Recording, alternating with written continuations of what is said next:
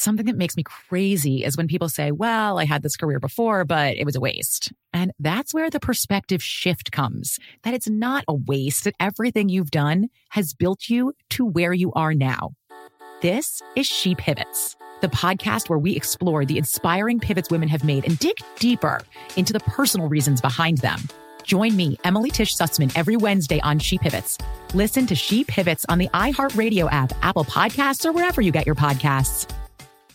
MTV's official Challenge podcast is back for another season. And so are we. I'm Tori Deal. And I'm Anissa Ferreira. The wait is over, guys. All Stars 4 is finally here. And this season takes it to a whole new level. Old school legends, modern power players, and ex-lovers are all competing in Cape Town, South Africa for the prize of $300,000. And we're going to be right here along with you fans, covering every episode on the podcast. Listen to MTV's official Challenge podcast on the iHeartRadio app, Apple Podcasts, or wherever you get your podcasts.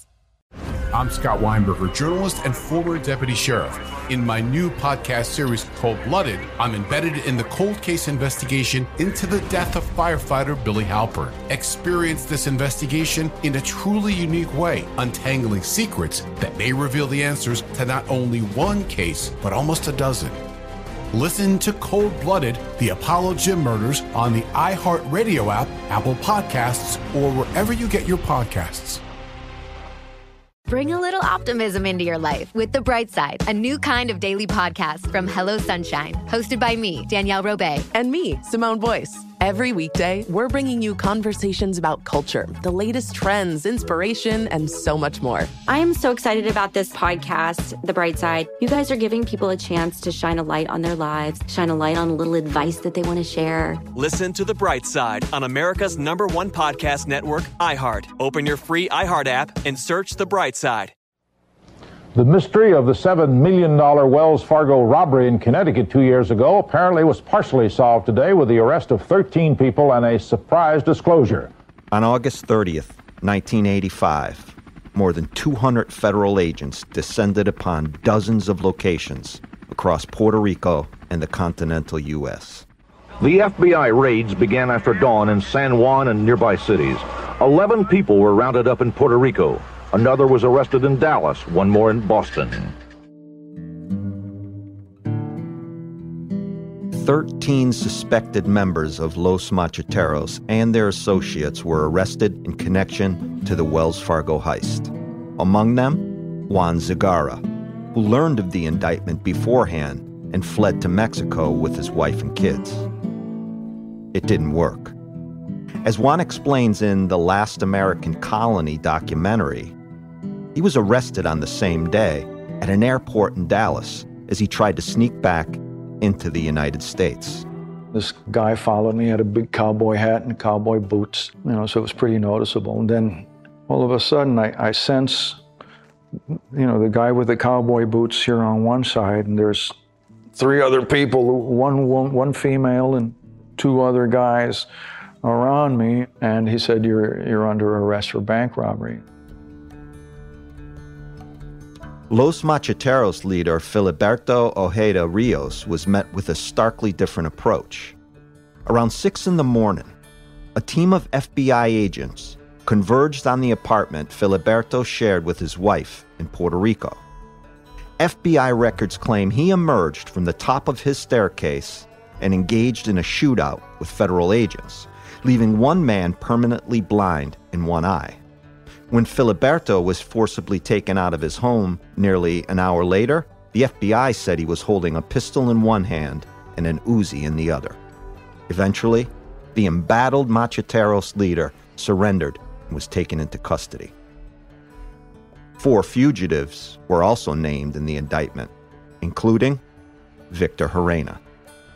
The arrest would mark the start of a long and complex legal battle, one that dragged on for years and raised questions about the limits of federal law, Puerto Rico's sovereignty, and the powers the President of the United States could wield. Previously on White Eagle. We did several role plays in motels, so there was going to be no question about him being able to immobilize the guy with the element of surprise and then take him down. When they buy a motorhome, they basically stuff it full of cash and they hide it. And they take Victor and they stuff him in a place behind a false wall. What the money did was corrupted the Macheteros. Some wanted to keep the money. They didn't want to send any more money to Cuba. My name is M. William Phelps. I'm an investigative journalist and author of more than 40 true crime books. What you were about to hear is the true story of a heist, one that funded an international independence movement and sparked an investigation spanning nearly 4 decades. This is White Eagle.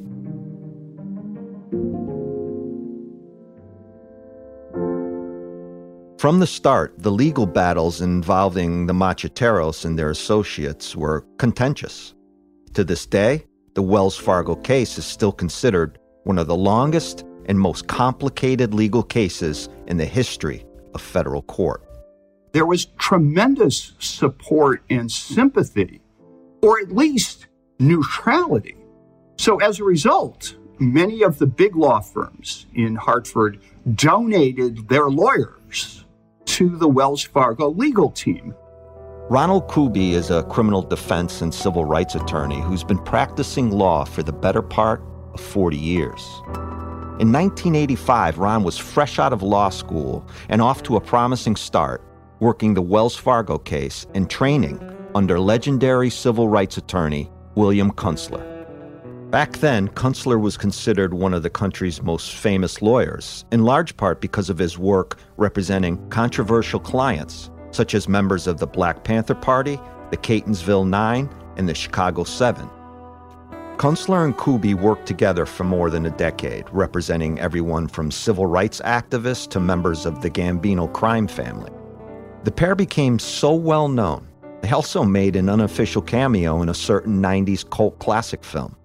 At 1 hour, 41 minutes in The Big Lebowski, in the Malibu police station scene, as the dude is slammed across the desk, he utters the greatest words ever uttered in the history of cinema.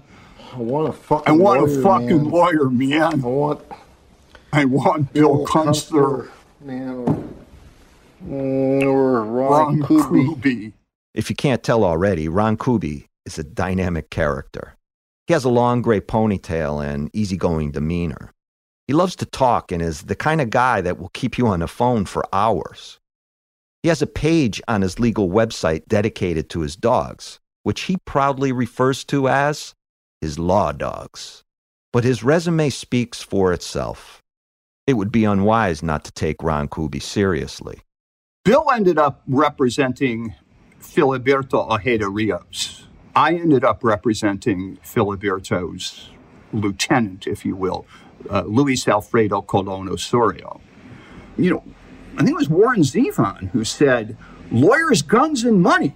And we had at least 2 out of the 3. We had lawyers and we had money, and probably some people had guns too, but that wasn't a part of the legal defense. So we were prepared to fight the government, and the government was not prepared for a legal challenge.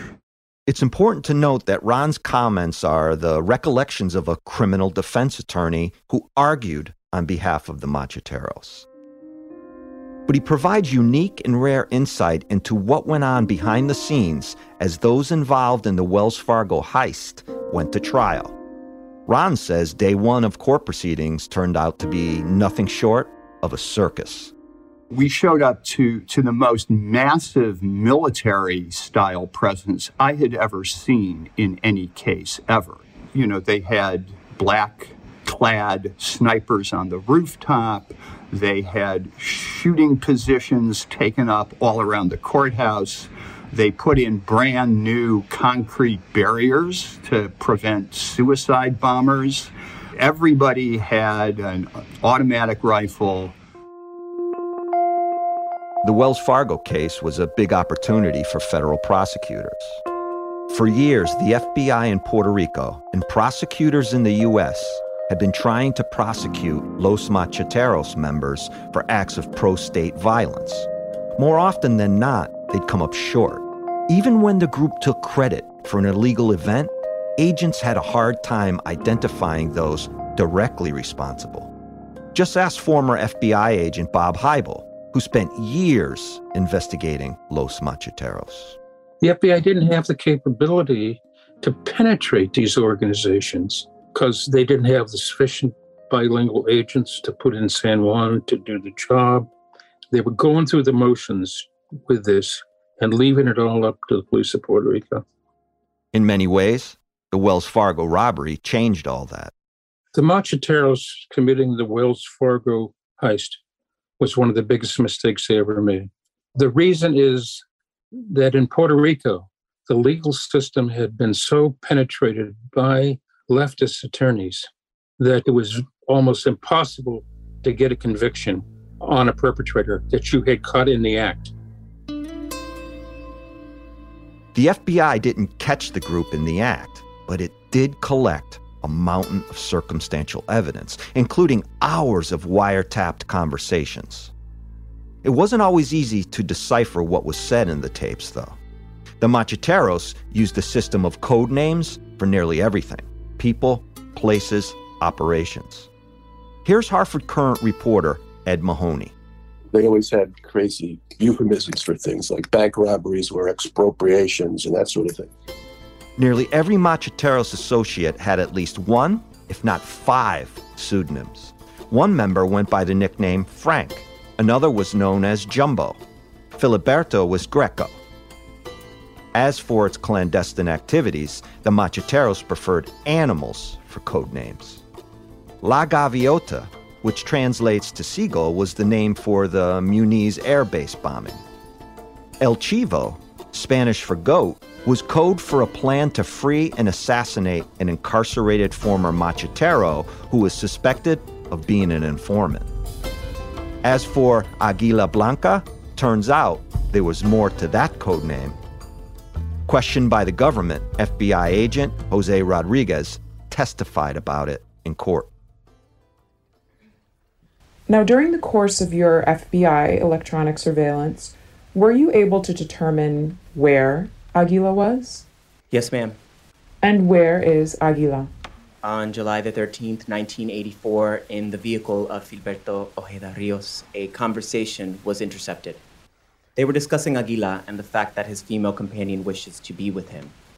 They mentioned that the female companion is on probation, and they state in this conversation that Cuba is an attraction for him. It's real because he has been there. And who is Aguila? Aguila is Victor Manuel Herena.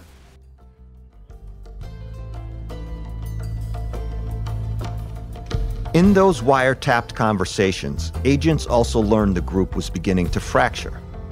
They'd hear members bickering about how to spend the money, when to take credit for the heist, or whether the Cubans took too much of the cash. The fighting got so bad at one point during the summer of 1984, the group had split into 2 factions, one of which included Juan Zagara and Filiberto Ojeda Rios.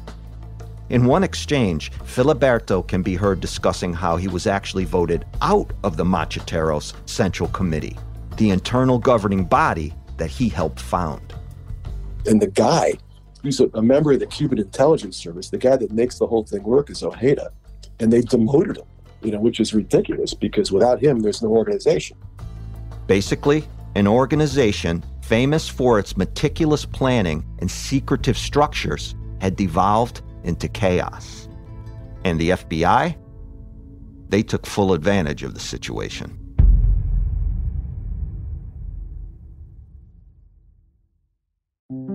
This is Neil Strauss, host of the Tenderfoot TV true crime podcast, To Live and Die in LA.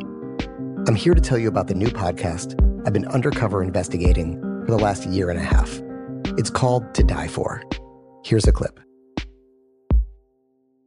All these girls were sent out into the world and they were told, try to meet important men, try to attach yourself to important men. The voice you're hearing is a Russian model agent telling me about spies sent out to seduce men with political power. The war in Ukraine is also being fought by all these girls that are all over important cities.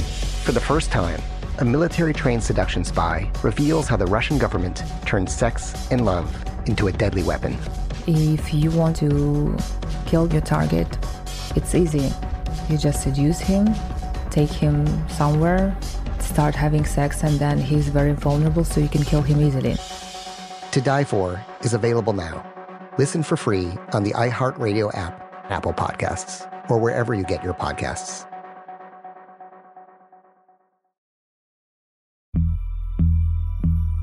As important as choosing the right destination when traveling is choosing the right travel partner. Eugene Fodor. Gene, was booted. Much of the joy you will find on the road comes from the person you share it with. So you write the books, Gene, and Vlastar runs the business. I understand now. It is a wise man who marries a wiser woman. But be careful and choose your travel partner well, because the worst trips result when two partners have two different agendas. Get down! I'm not stupid, Gene. Something is going on, and it's high time you tell me the truth. Freeze, Americano! Gene, run! So travel before it's too late. Your money will return, your time won't, and we're all too quickly approaching that final destination. Listen to Fodor's Guide to Espionage on the iHeartRadio app, Apple Podcasts, or wherever you get your podcasts. I'm Elliot Connie, and this is Family Therapy. My best hopes, I guess, identify the life that I want and work towards it. I never seen a man take care of my mother the way she needed to be taken care of. I get the impression that you don't feel like you've done everything right as a father. Is that true? That's true, and I'm not offended by that. Thank you for going through those things, and thank you for overcoming them. Wow. Thank God for deliverance. Every time I have one of our sessions be positive. It just keeps me going. I feel like my focus is redirected in a different aspect of my life now. So, how'd we do today? We did good. The Black Effect presents Family Therapy. Listen now on the Black Effect Podcast Network, iHeartRadio app, Apple Podcasts, or wherever you get your podcasts. Hey guys, this is Paris Hilton. Trapped in Treatment is back, and this season we're taking on WASP. They held us in dog cages. They starved us. They beat us. They burned us and subject us to really horrible, cruel and unusual punishment. After my personal experience at Provo Canyon School, I was shocked to learn that a man named Robert Litchfield, a man who got his start at the school that I went to, would go on to create a multi-million-dollar empire. He was trying to brand us, so we were going to become the McDonald's of kid treatment. The Worldwide Association of Specialty Programs in Schools. They prey on, a parent's really natural and beautiful love for their children in a really, really, unfortunately, effective way. At this time in my life now, if someone presented this program to me, and not just because I've already experienced it, sham, scam, beware. Listen to Season 2 of Trapped in Treatment on the iHeartRadio app, Apple Podcasts, or wherever you get your podcasts.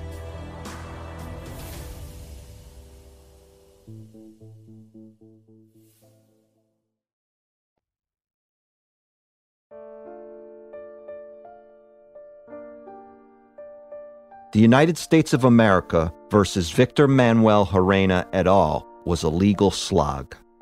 A long uphill battle with twists, turns, and a seemingly endless number of procedural delays. Take as an example this fact. The first hearing in the case took place on September 3rd, 1985. As for the actual trial, opening arguments didn't happen until 1988. There was a massive quantity of evidence against the defendants in terms of sheer volume, not quality, but volume. And what I mean by that, there were thousands of hours of wiretap communications that had been intercepted over a period of years. There were 45 separate searches, so there were hundreds of thousands, if not millions of pages of documents. So there was a massive quantity of evidence, but the government was amazingly sloppy. It didn't seem like any of them were preparing to process it in a way that would be usable at trial. Kuby says even with the primary suspect nowhere to be found, there was still plenty to litigate. There were motions to have the trial moved to Puerto Rico, where almost all of the defendants lived and where defense attorneys said they were less likely to face bias. Those were denied. There were issues with the nature of the material seized from the defendants' homes. What was fair game under the warrant? What was personal? What was just the FBI grabbing anything and everything it could in case it might matter later? They basically took everything. And some of it was just hysterically funny. Out of my client's home, I think they took a videotape called Jazzercise Your Thighs, which was an exercise video, like the macheteros are going to squeeze America to death between their powerful knees. What possible evidence could this be?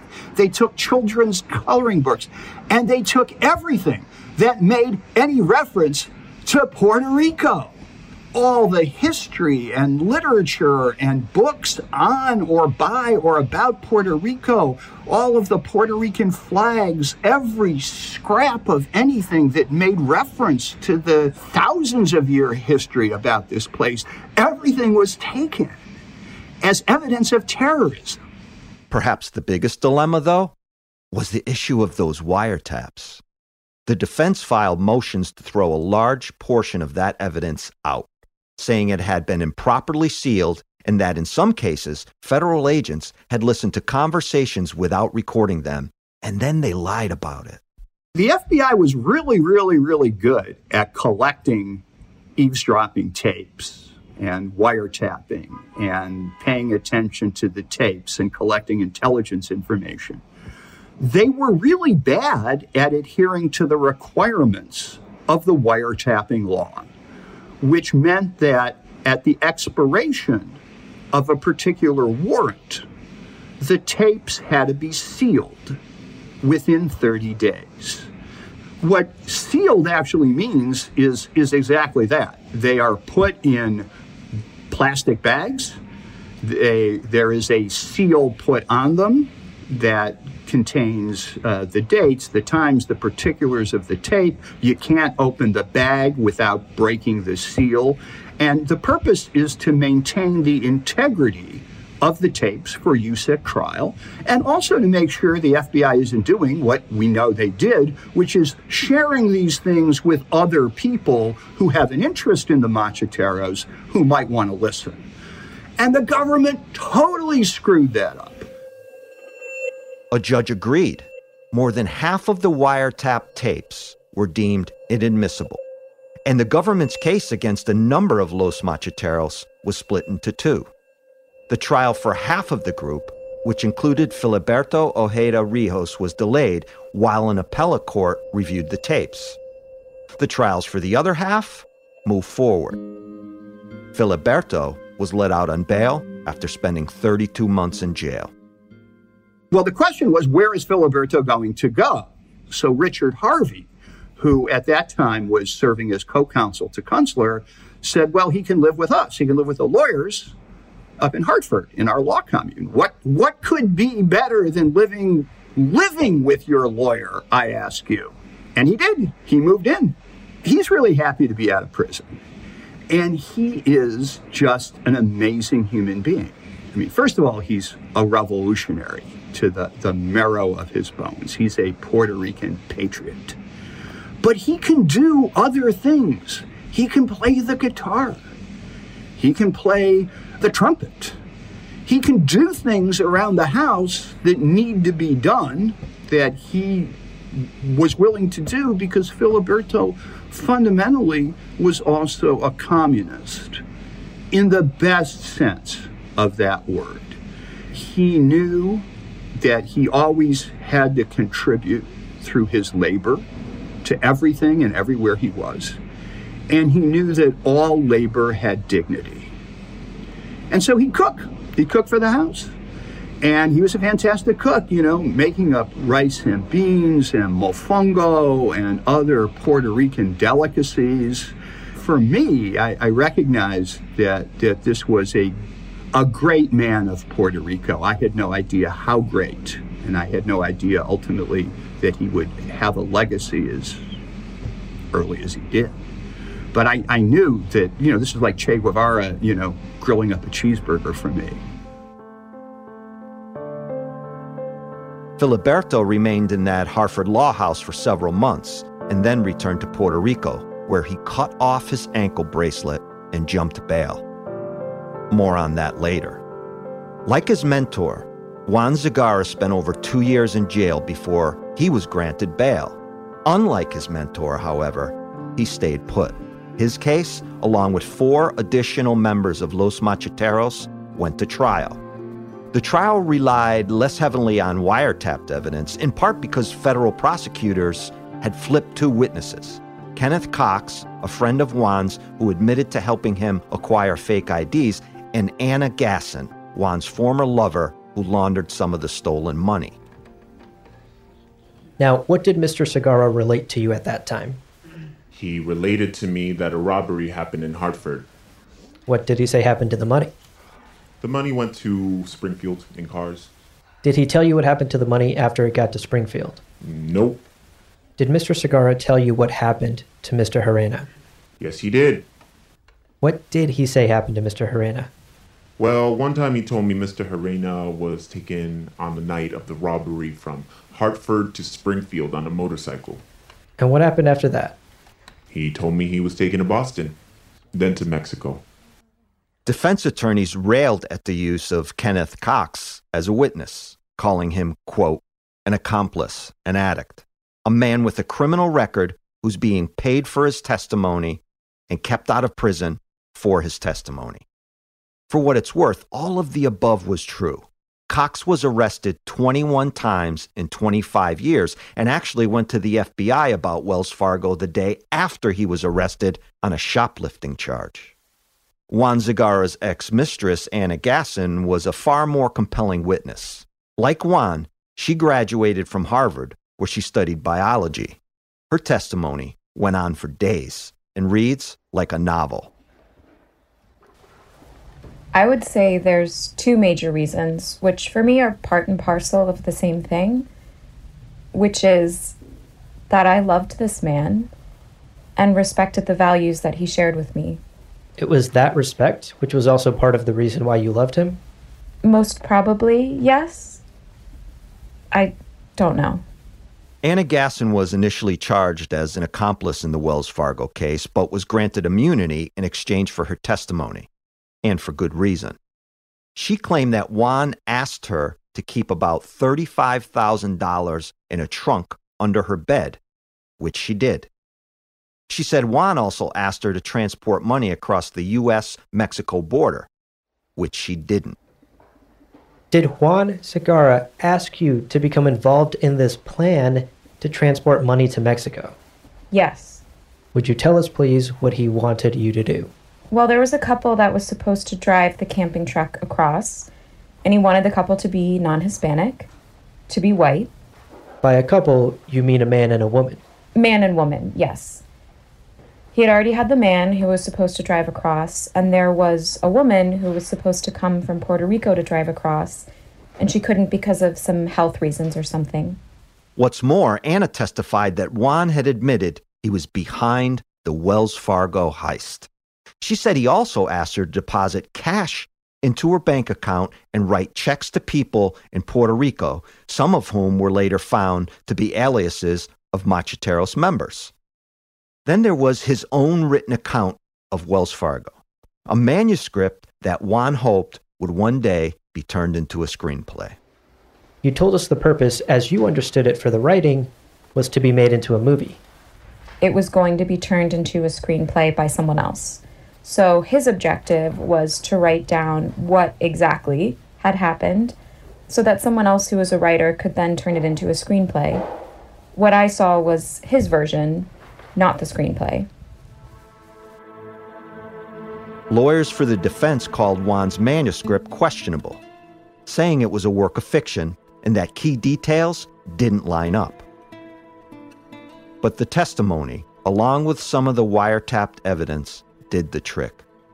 On April 11, 1989, Juan Zagara was convicted on 11 counts, including aiding and abetting a robbery and helping to transport stolen funds. He was sentenced to 65 years in prison. The other men received varying sentences.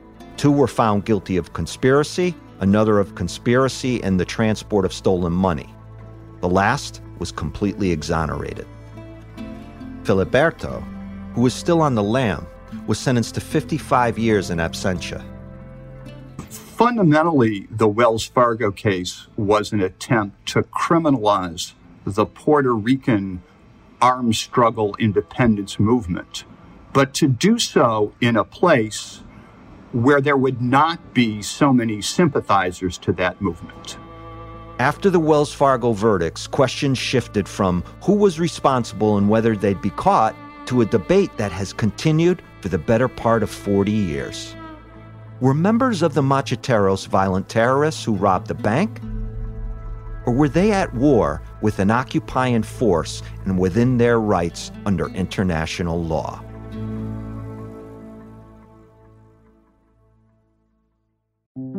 This is Neil Strauss, host of the Tenderfoot TV true crime podcast, To Live and Die in LA. I'm here to tell you about the new podcast I've been undercover investigating for the last year and a half. It's called To Die For. Here's a clip. All these girls were sent out into the world and they were told, try to meet important men, try to attach yourself to important men. The voice you're hearing is a Russian model agent telling me about spies sent out to seduce men with political power. The war in Ukraine is also being fought by all these girls that are all over important cities. For the first time, a military-trained seduction spy reveals how the Russian government turned sex and love into a deadly weapon. If you want to kill your target, it's easy. You just seduce him, take him somewhere, start having sex, and then he's very vulnerable, so you can kill him easily. To Die For is available now. Listen for free on the iHeartRadio app, Apple Podcasts, or wherever you get your podcasts. Hey guys, this is Paris Hilton. Trapped in Treatment is back, and this season we're taking on WASP. They held us in dog cages. They starved us. They beat us. They burned us and subject us to really horrible, cruel and unusual punishment. After my personal experience at Provo Canyon School, I was shocked to learn that a man named Robert Litchfield, a man who got his start at the school that I went to, would go on to create a multi-million-dollar empire. He was trying to brand us, so we were going to become the McDonald's of kid treatment. The Worldwide Association of Specialty Programs in Schools. They prey on, a parent's really natural and beautiful love for their children in a really, really, unfortunately, effective way.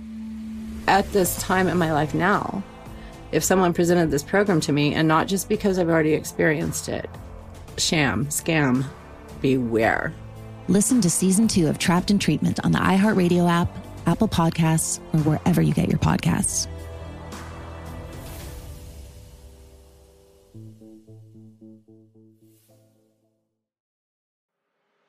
I'm Elliot Connie, and this is Family Therapy. My best hopes, I guess, identify the life that I want and work towards it. I never seen a man take care of my mother the way she needed to be taken care of. I get the impression that you don't feel like you've done everything right as a father. Is that true? That's true, and I'm not offended by that. Thank you for going through those things, and thank you for overcoming them. Wow. Thank God for deliverance. Every time I have one of our sessions be positive. It just keeps me going.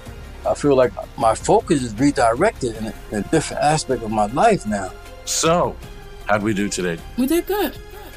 The Black Effect presents Family Therapy. Listen now on the Black Effect Podcast Network, iHeartRadio app, Apple Podcasts, or wherever you get your podcasts.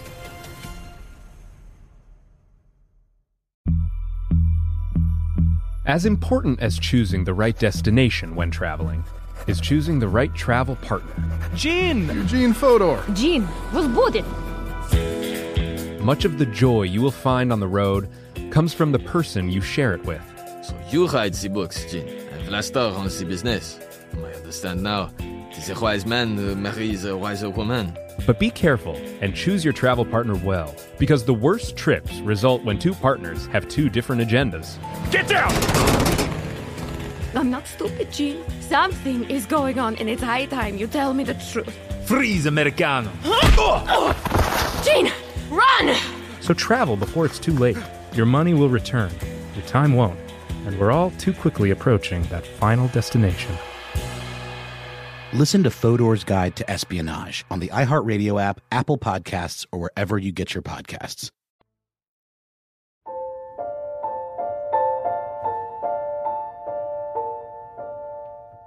In most cases, a crime story usually ends with a trial and conviction. But this is unlike most cases.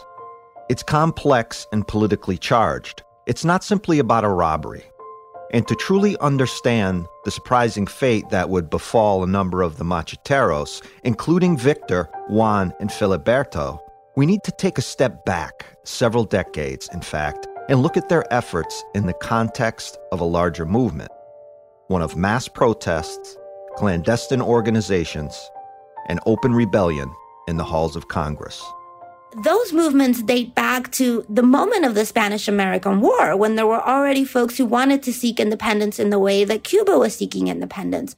Dr. Yarimar Bonilla Ramos, who spoke in the last episode, is an expert in Caribbean politics. She also runs a Center for Puerto Rican Studies at Hunter College in New York. That current was always sustained and always had important figures, most notably, of course, Pedro Albizu Campos. Pedro Albizu Campos is often called the father of Puerto Rico's modern independence movement. He was born just a few years before the U.S. annexed the island and spent a majority of his life either fighting for independence or in prison for his efforts. Here's retired FBI agent Bob Heibel. What happens is that a nationalist group is formed. It's called the Nationalist Party of Puerto Rico. Albizu Campos becomes the leader of that group. They're quite militant. They participate in elections in 1930. They're defeated, significantly defeated. From then on, they turn to violence. Albizu Campos was a man of bold action. He led a strike on Puerto Rico's Light and Power Company for its alleged monopoly on the island. He was a Harvard-educated lawyer who represented sugarcane workers in a lawsuit against the sugar industry. In 1937, roughly 1 year into a 10-year prison sentence for a conspiracy to overthrow the U.S. government, peaceful protests by his nationalist party turned deadly. The Ponce Massacre is one of the clear examples of criminalization and state violence against the pro-independence movement. That's University of Illinois professor Dr. Jose Atiles. It took place in the context of the incarceration of Pedro Albizu Campos and all the leadership of the Nationalist Party. The new leadership of the party organized a demonstration, and the Puerto Rican state, and with the support of the U.S., denied the permit for this public demonstration in which, it was just a political rally.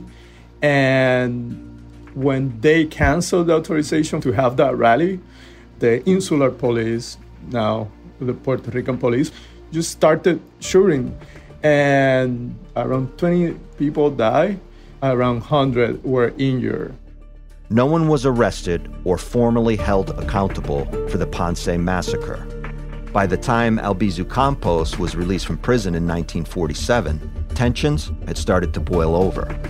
People were angry about the ongoing police repression as well as a controversial gag law.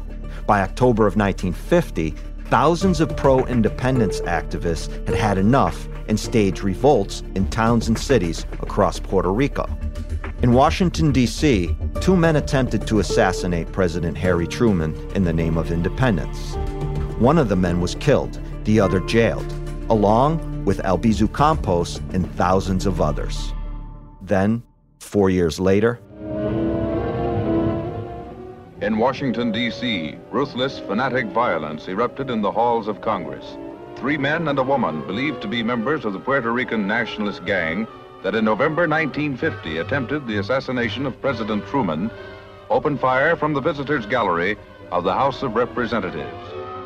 The attack by Rafael Cancel, Irvin Flores, Andres Figueroa, and Lolita Lebron was deemed a continuation of the revolts. 5 congressmen were wounded.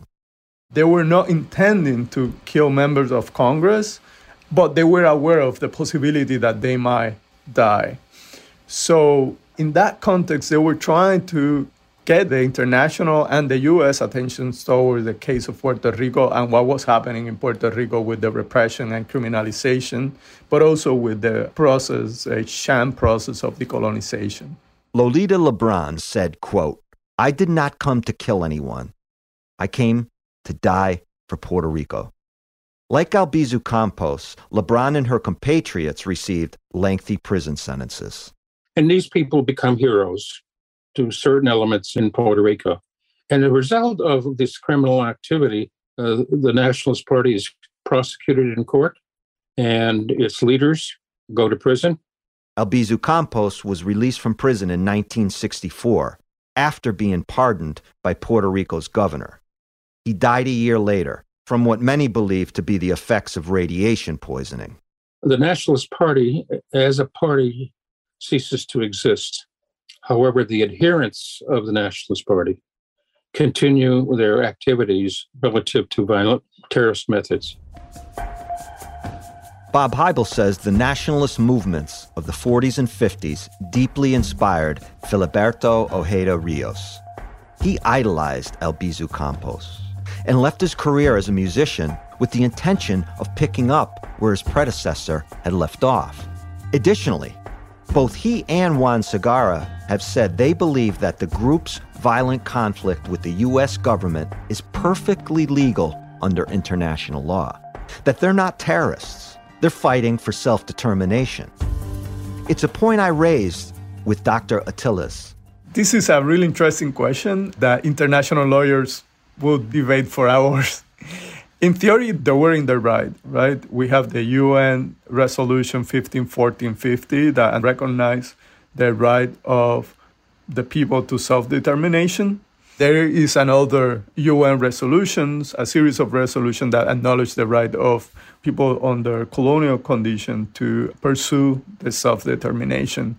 Here's Dr. Bonilla again. I think it's hard to say how Puerto Ricans viewed Los Macheteros in a kind of homogenous way, because I think there were lots of different views about them.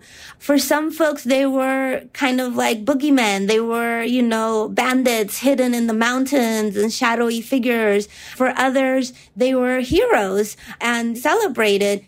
Dr. Bonilla is too young to remember any of the group's more violent operations, but says she always understood that there were Puerto Ricans hidden away, avoiding what she called the repression of the U.S. government.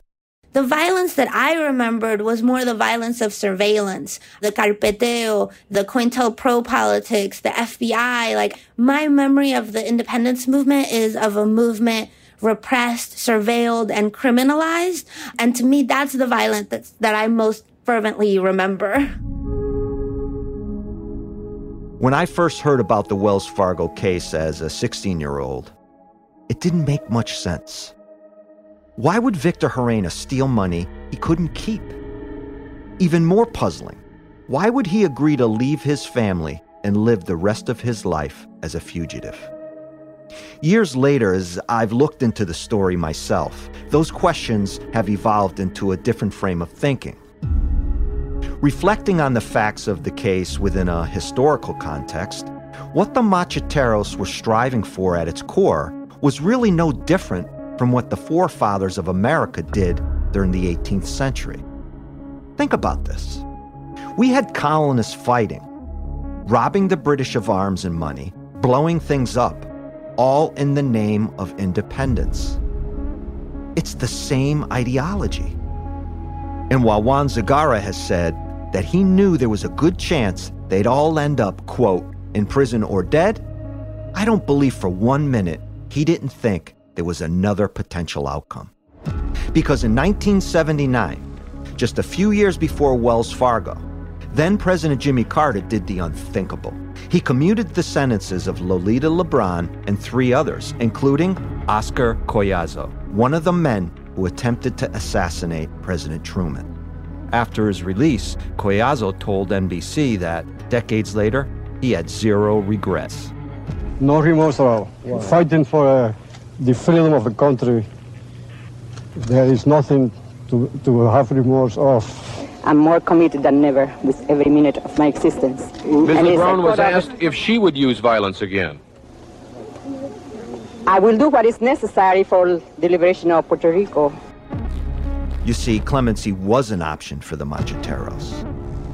And they all knew this.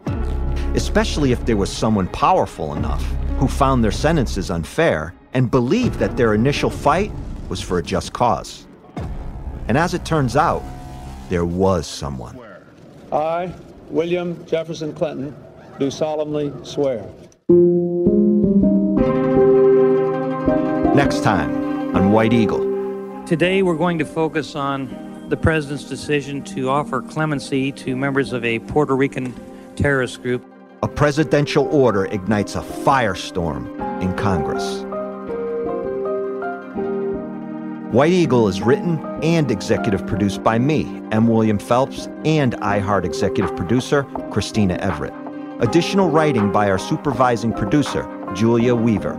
Our associate producer and script supervisor is Darby Masters. Audio editing and mixing by Christian Bowman. Voice acting by Daniel Colon, Julia Weaver, and Abu Zafar. Our series theme, Forms Regal or Grand, is written by Aaron Kaufman. Thanks to Arlene Santana and Will Pearson at iHeartRadio. And a very special thank you to Northern Light Productions for allowing us to use clips from the documentary, The Last American Colony. For more podcasts from iHeartRadio, visit the iHeartRadio app, Apple Podcasts, or wherever you listen to your favorite shows.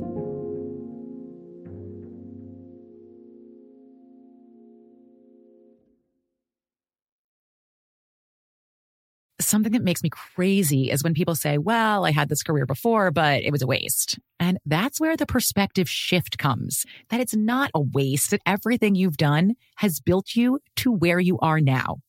This is She Pivots, the podcast where we explore the inspiring pivots women have made and dig deeper into the personal reasons behind them. Join me, Emily Tish Sussman, every Wednesday on She Pivots. Listen to She Pivots on the iHeartRadio app, Apple Podcasts, or wherever you get your podcasts. MTV's official Challenge podcast is back for another season. And so are we. I'm Tori Deal. And I'm Anissa Ferreira. The wait is over, guys. All Stars 4 is finally here. And this season takes it to a whole new level.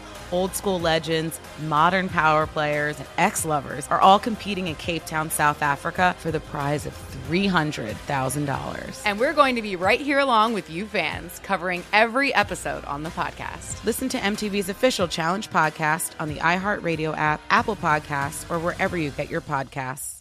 Bring a little optimism into your life with The Bright Side, a new kind of daily podcast from Hello Sunshine, hosted by me, Danielle Robay. And me, Simone Boyce. Every weekday, we're bringing you conversations about culture, the latest trends, inspiration, and so much more. I am so excited about this podcast, The Bright Side. You guys are giving people a chance to shine a light on their lives, shine a light on a little advice that they want to share. Listen to The Bright Side on America's #1 podcast network, iHeart. Open your free iHeart app and search The Bright Side. I'm Scott Weinberger, journalist and former deputy sheriff. In my new podcast series, Cold Blooded, I'm embedded in the cold case investigation into the death of firefighter Billy Halpern. Experience this investigation in a truly unique way, untangling secrets that may reveal the answers to not only one case, but almost a dozen. Listen to Cold Blooded, the Apollo Gym Murders on the iHeartRadio app, Apple Podcasts, or wherever you get your podcasts.